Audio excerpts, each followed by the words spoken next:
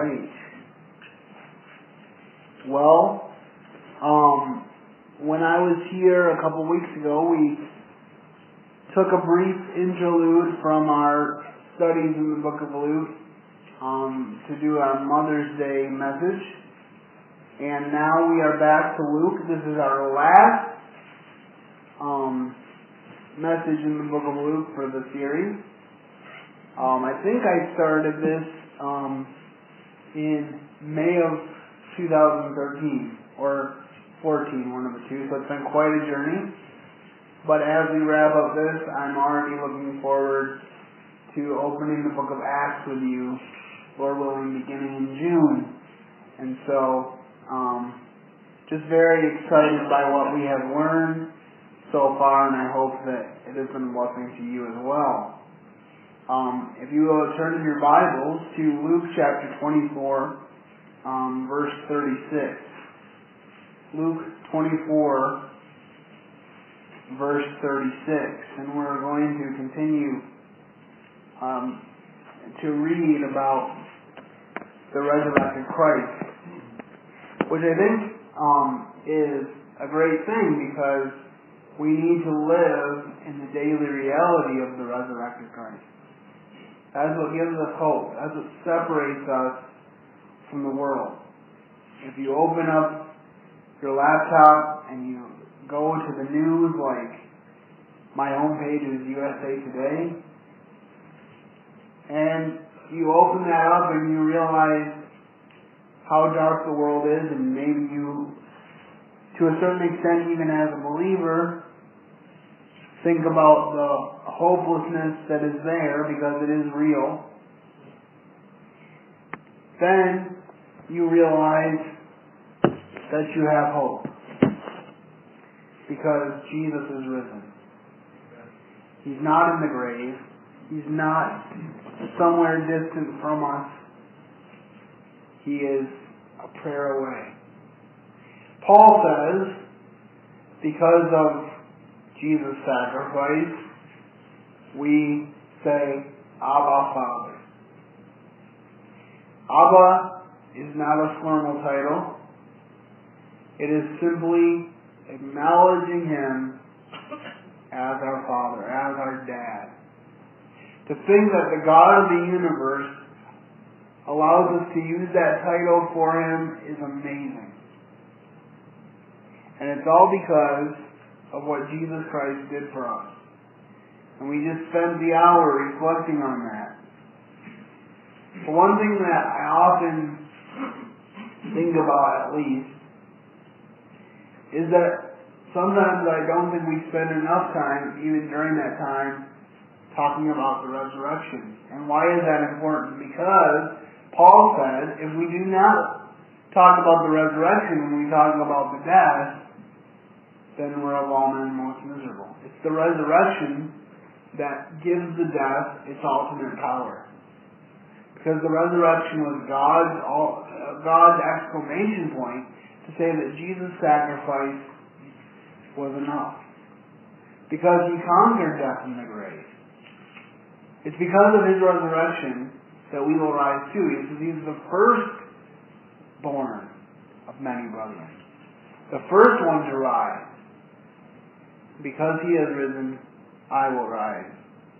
So let's look at this passage, and we'll start with our.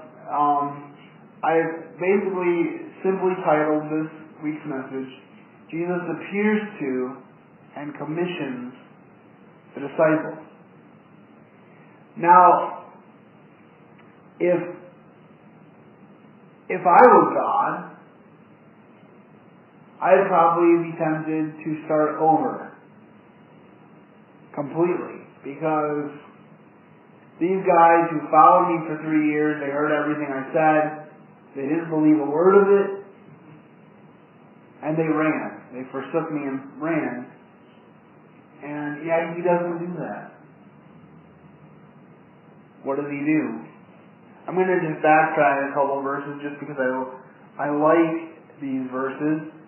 Verse 31 says, and their eyes were opened, and they knew Him, and He vanished out of their sight. And they said to one another, "Did not our heart burn within us while he talked with us by the way and while he opened to us the Scriptures?"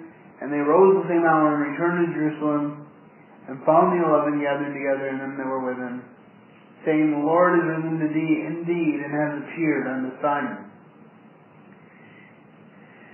And they told them what things were done in the way and how he had been made known to them in the breaking of bread. And as they thus spoke, Jesus himself stood in the midst of them and saith unto them, "I can't believe you didn't believe me."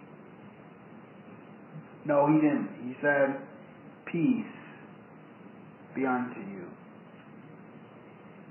But they were terrified and affrighted, and supposed they had seen a spirit.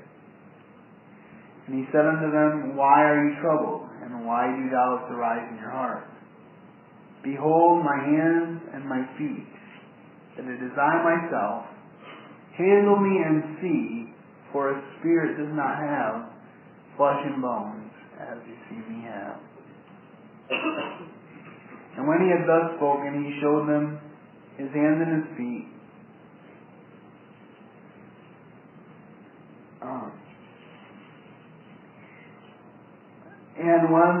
And while they yet believed not for joy and wondered, he said to them, "Have you any meat?"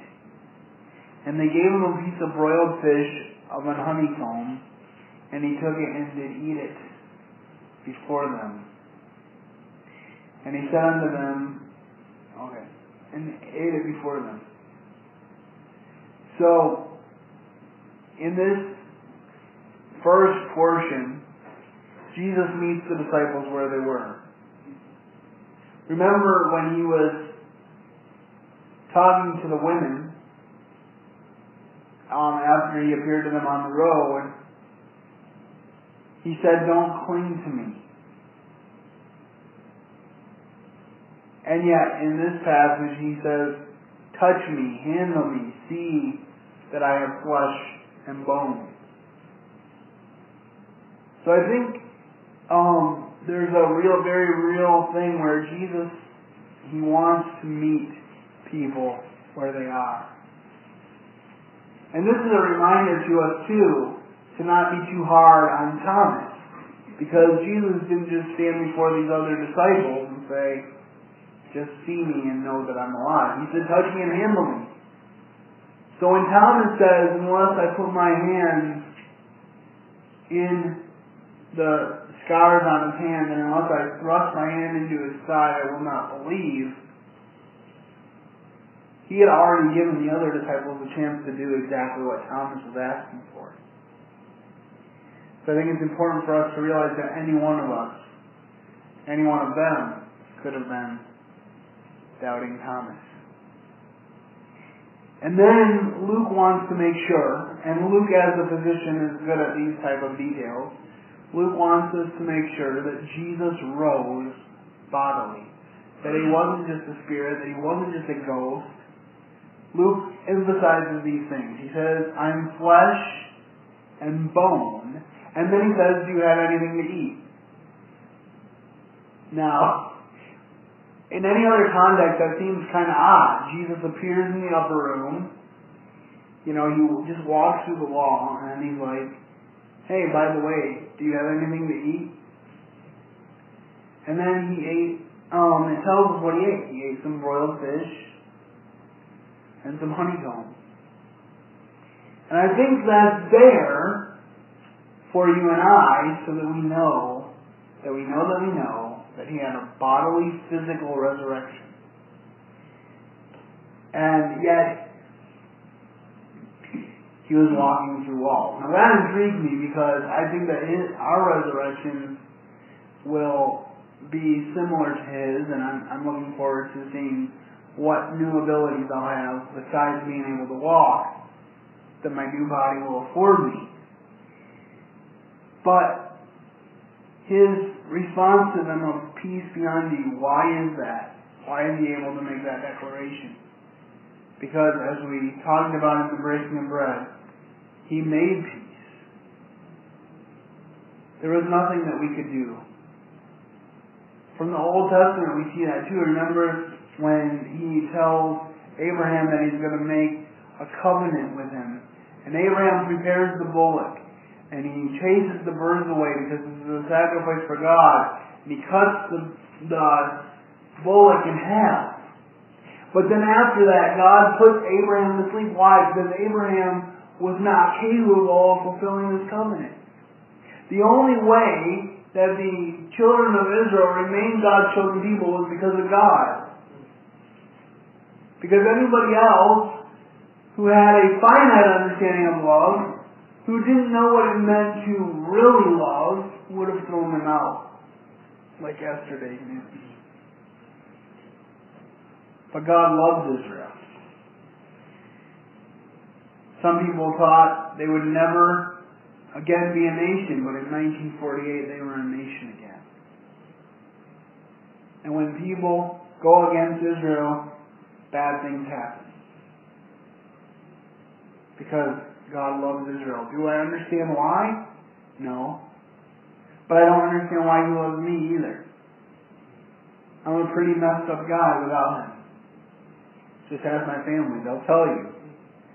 They've known me for 39 years. But they also know the transformative power of Jesus in my life. And I pray that many of you do as well, in my life and in yours. And I think it's interesting in verse 39, he says, "Behold my hands and my feet, that it is I myself. I'm not an impostor. Handle me and see, for a spirit has not flesh and bones as you have seen me." And what is it that John says in John chapter 1? 1 John chapter 1? That which our hands have handled, which we have experienced, the word of life. So he was no doubt thinking back on this time. And he showed them his hands and his feet. Annie Crosby wrote a hymn where she said, "I shall know him by the prints of the nails in his hands." And so, we see here that Jesus is just establishing the fact that, I told you at least 3 times that I was coming back. That I was going to be alive again. And you didn't believe me, and yet here I am. And so he met them where they were, and he will meet you where you are too. I could spend the rest of the hour, if I wanted to, telling you stories of people like Lee Strobel and Josh McDowell, and even our local weatherman for many years, Craig James, who said they were going to open the Bible and prove it wrong. But as they started to read the words, they met the Word made flesh, Jesus Christ. And they realized that they can't prove it wrong. Because the Word is living and powerful and sharper than any two-edged sword. That's why Jesus said, "If you seek me, you will find." He didn't say, "You may find." He didn't say, "If you get lucky, you'll find." He says, "If you seek me, you will find." A lot of people that are called seekers, or that we consider seekers, are not really seekers, because if they were really seeking, they would find. Now, fortunately, God is patient, and many people go through years of looking the wrong way before they look the right way, but God will be found if you're truly seeking Him. I wonder if we could look at John chapter 20, verses 19 and 20. John 20, verses 19 and 20. If somebody gets that, if they could read that for us. Then the same day at evening, being the first day of the week, when the doors were shut, where the disciples were assembled for fear of the Jews, came Jesus and stood in the midst, and said unto them, "Peace be unto you." And when he had so said, He showed up to them his hands and his side. Then were the disciples glad when they saw the Lord. So we know from this passage in Luke that it took them a little while, because it said they were still, after he showed them all this stuff, they were still terrified and affrighted. And but we see in there just the fact that he was able to go through the locked door to be with them, because he was no longer in a temporal human body. He was in the eternal body that you and I can look forward to in the hereafter. It will be a flesh and blood body. We're not just going to be ethereal spirits floating through the ether. We're going to have bodies.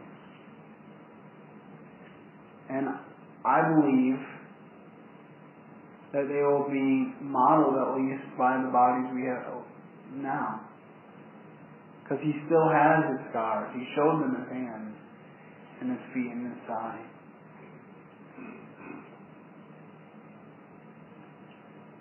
Now, the scriptures say in Isaiah that his visage was marred more than any man, and I wonder if some of that healed or if he still bears scars on his face. I don't know. All I know is that he's still in that body. So when he made that decision thousands of years ago, before time, to become a human for us, he was making an eternal choice. That was what he was going to do. It wasn't just a simple, I'll borrow it for a time and then go back and make an eternal choice. And so now, in our second section, Jesus is going to explain the gospel. This is the gospel fulfilled. Remember, Paul said, I have delivered unto you that which I also received, that Christ died according to the Scriptures, was buried according to the Scriptures, and rose again according to the Scriptures. The disciples, before he went to the cross and before he rose again, were incapable of preaching the gospel in a complete way, because it wasn't complete. But as he's standing before them now, it is. Let's read Luke 24:44-48. Luke 24:44-48 says, and he said unto them, these things are the words which I spoke unto you while I was yet with you, that all things must be fulfilled, which were written in the law of Moses and in the prophets, and in the Psalms concerning me.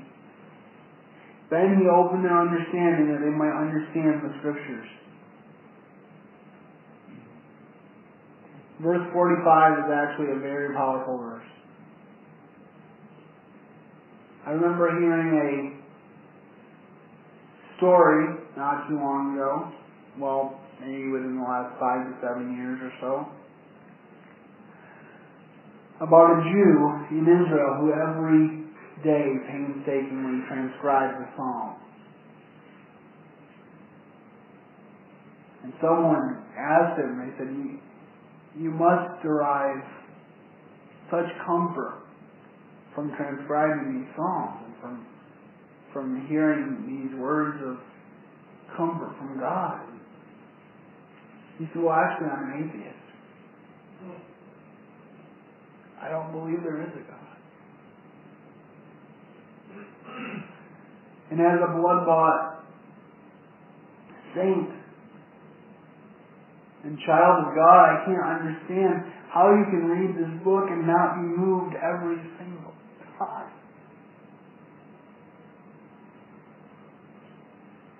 But the cross is to them that perish foolishness.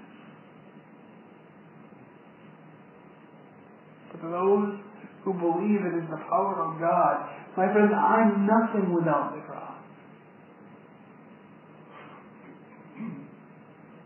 But there are those who only see it as an ugly instrument of torture. It's like that hymn, the old rugged cross. In the old rugged cross, stained with blood so divine, a wondrous beauty I see. Why do we see that beauty? Because we know that without the cross we'd be in big trouble.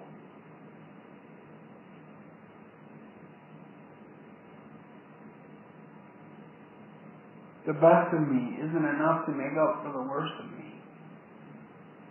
The best of Him is enough to take all the worst of me and change it day by day until someday, when I reach glory, I'll be perfect. Forever.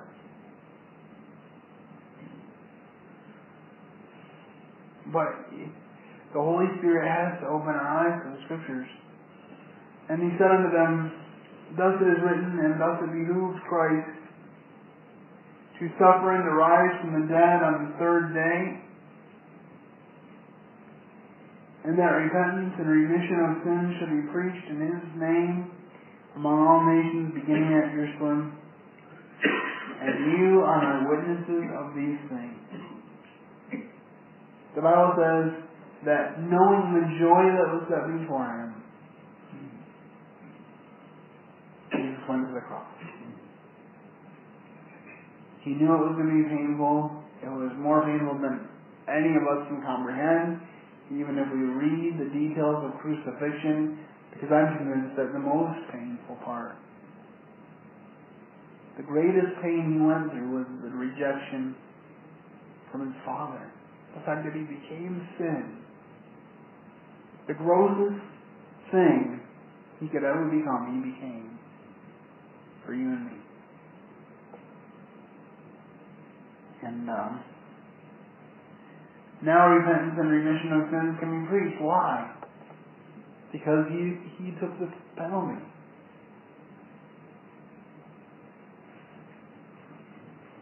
He that believes on Him will be passed from death to life. Why? Because He is the bridge. He took our death and He made us alive. And He says we can live eternally with Him.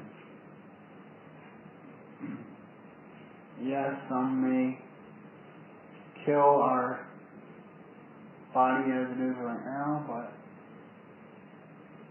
it will be resurrected.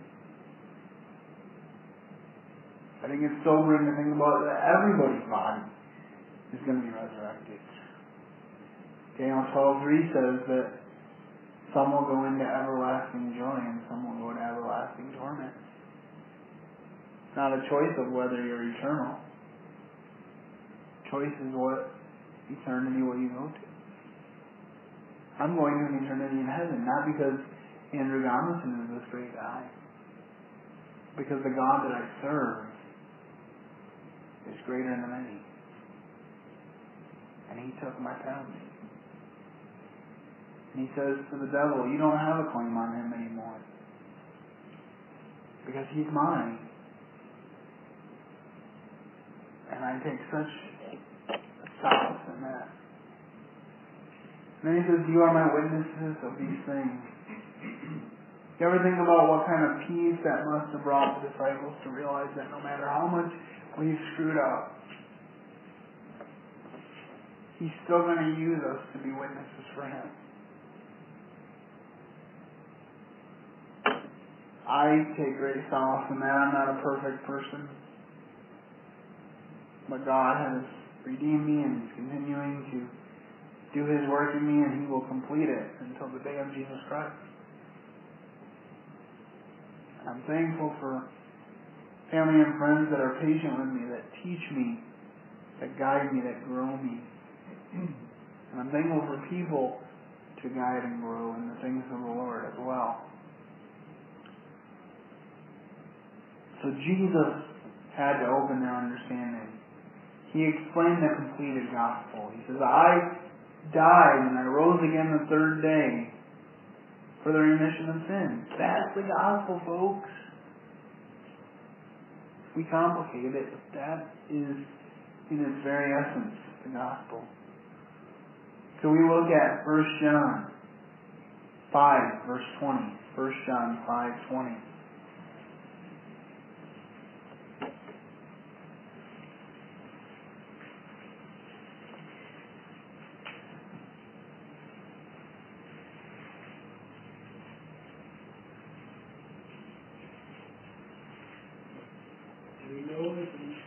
God has come and has given us an understanding.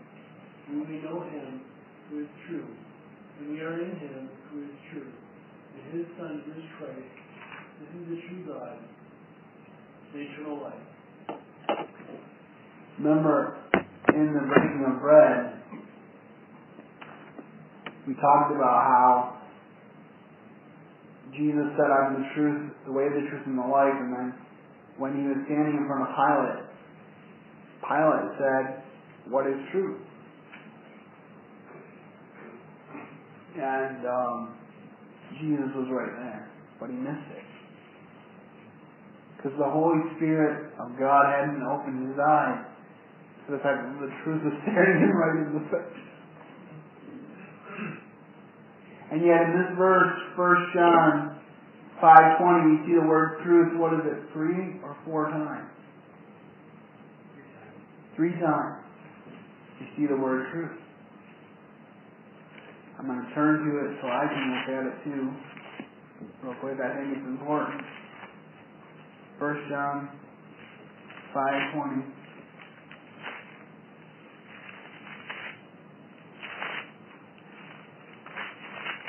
First John 5:20, I'll read it again. And we know that the Son of God has come and has given us an understanding that we may know Him that is true, and that we are in Him that is true, even in His Son Jesus Christ, that is the true God and eternal life.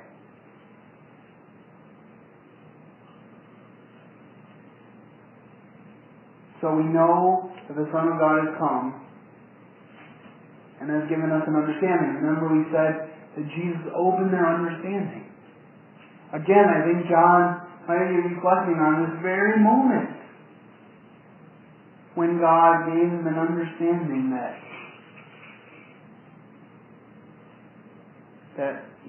Jesus was the fulfillment of all the Scriptures. All this time, through the whole book of Luke and any of the other Gospels, what do we constantly read about the disciples? One phrase comes up over and over again. They understood not what he said. Or some kind of variety thereof. They understood not what he said. And yet, in that one moment, in the upper room, he opened their understanding and they understood the Scriptures. Now yes, they had a life of growing. But I believe that it was at that point that the germ for the Gospel of John and the Gospel of Matthew especially were born, because these men were saying all these teachings, all these things that we have heard from him, they make sense. We need to write these down. Because they're important.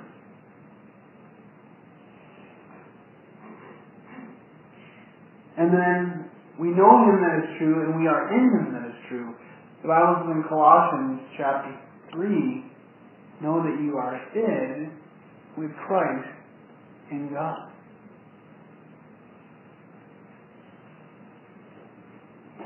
One of John Viorli's favorite hymns says these words: "More secure is no one ever than the loved ones of the Savior." What a line. Jesus said, "I will never leave you nor forsake you," because we know him that is true and we are in him that is true, even in his Son, Jesus Christ. This is the true God and eternal life. Paul said eternal life is that I may know him and the power of his resurrection. That's why the world doesn't care if you say generic God. If you say God bless, I guess they're starting to on the fringes.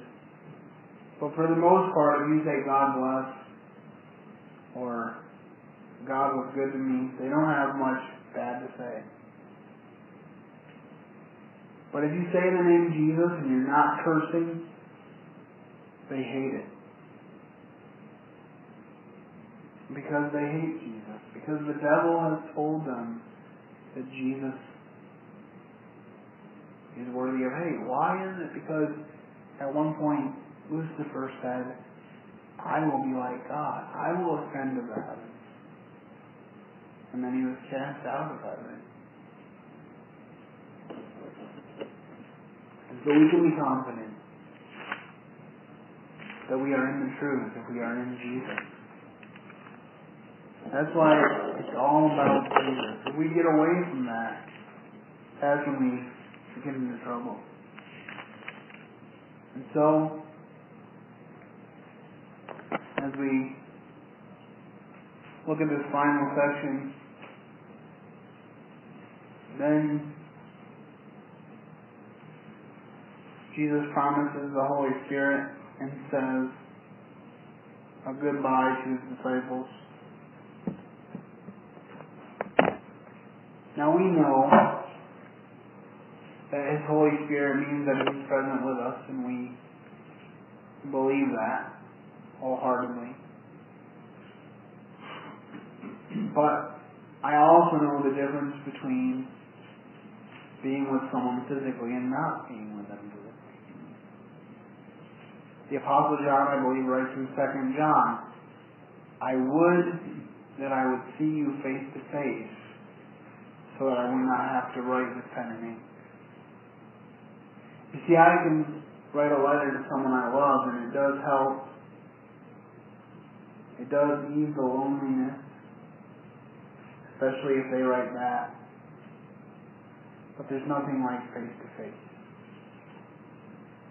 My brother and my sister, my brother's back in Michigan, I'm so grateful. Brother Simon has moved to Washington to be a recruiter for the Marines. And my sister Faith is in town because they went to a marriage conference last weekend. And seeing her face to face is a whole lot better than texting her or seeing FaceTime. Because in my eyes, even though she's in her late 20s with 4 kids, she's still the baby girl that I prayed for 11 years. I had to go through 5 brothers before I got her. And then I had to go through another 3 brothers before I got my sister Hope. When they had charity after Hope, I was like totally shocked that they were capable of having 2 girls in a row. But God has his plans and he works them out for the best. But the point being that I'm sure there was a level of sorrow, even with the Holy Spirit, that the physical presence of Jesus was not there. That's why they were gazing into heaven, which we'll get into very soon. And why they had to be reminded to be about their Father's work and wait until he returned. And why so many times people have thought that Jesus' return was imminent. Now I do believe that it is imminent. I believe he's coming soon. My preference would be to go to heaven without dying, because I still fear the process of death, even though I don't fear its result.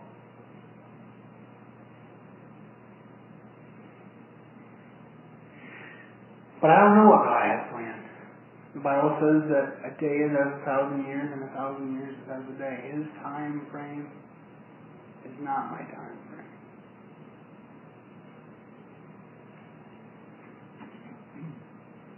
So we look at this last portion here. Luke 24:49. And behold, I send you the promise of my Father. I send the promise of my Father upon you. But tarry ye in the city of Jerusalem until ye be endued with power from on high. And he led them out as far as to Bethany, and he lifted up his hands and blessed them.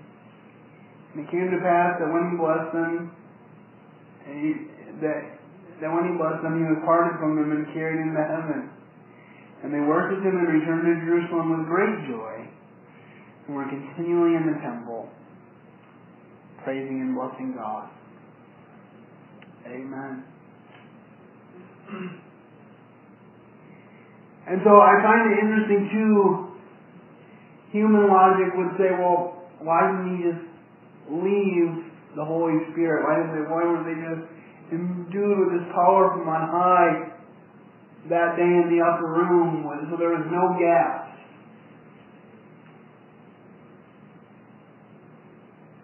But God said, stay and wait on me. He wants us to depend on Him. He wants us to care. He wants us to pray and to cry out for Him.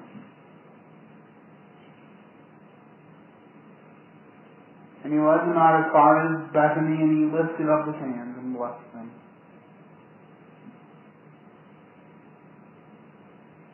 In Matthew we read, He says, lo, I am with you always, even to the end of the age.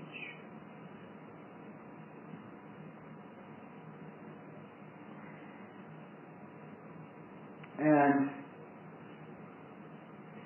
they ran back to the upper room and cowered and hid, just like they did before the resurrection was made known unto them.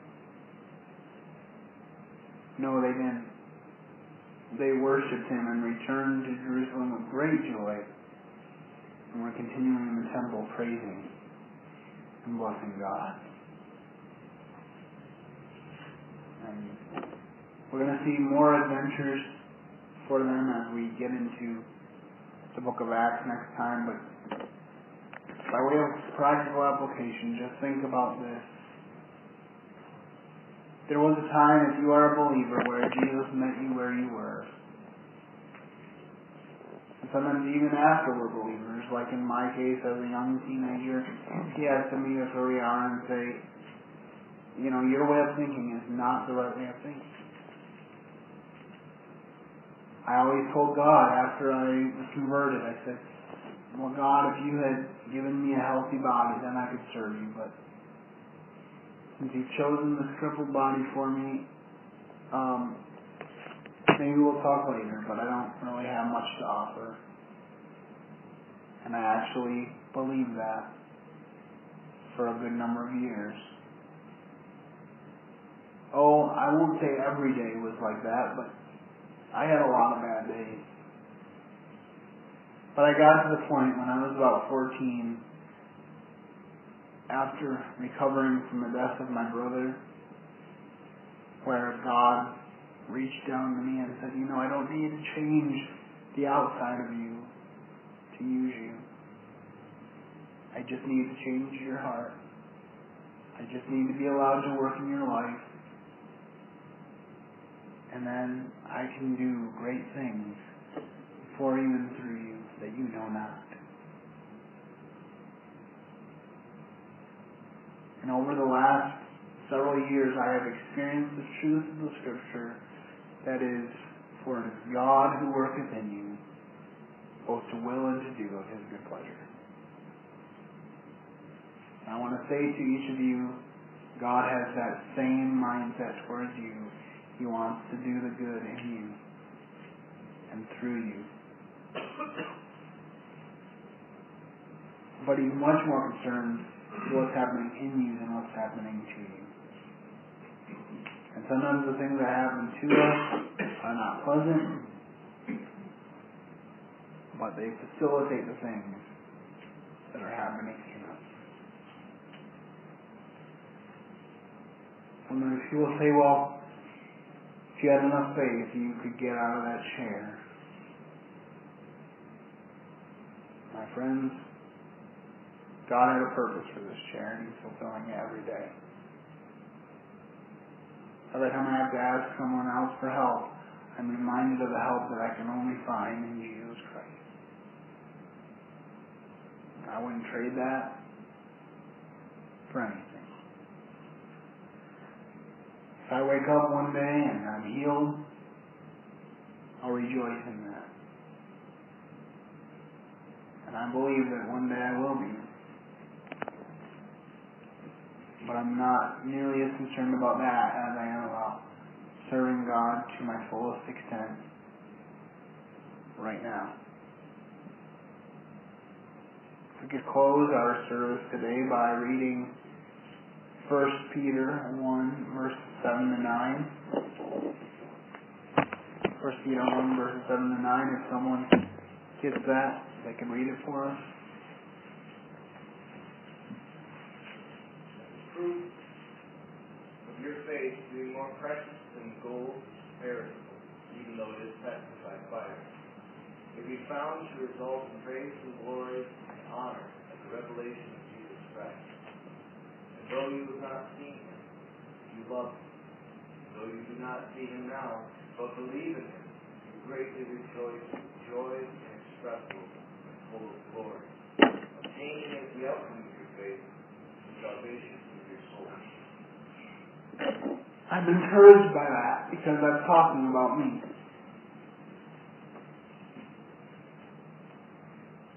Job probably said it best when he said,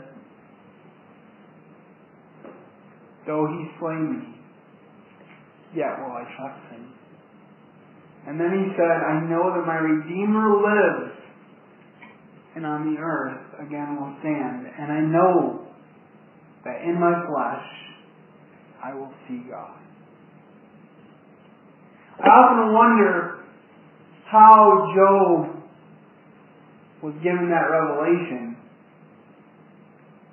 Someday I'd like to ask him. But I know this, that God worked through the trials of Job's life and proved his faithfulness. Job said, shall I accept good from God and not evil? Imagine how transformative it would be if we would have that mindset.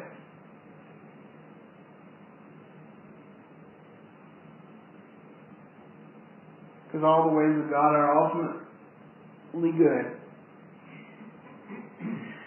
even if we don't see it readily. But maybe you haven't experienced what it means to be born again by the Spirit of God.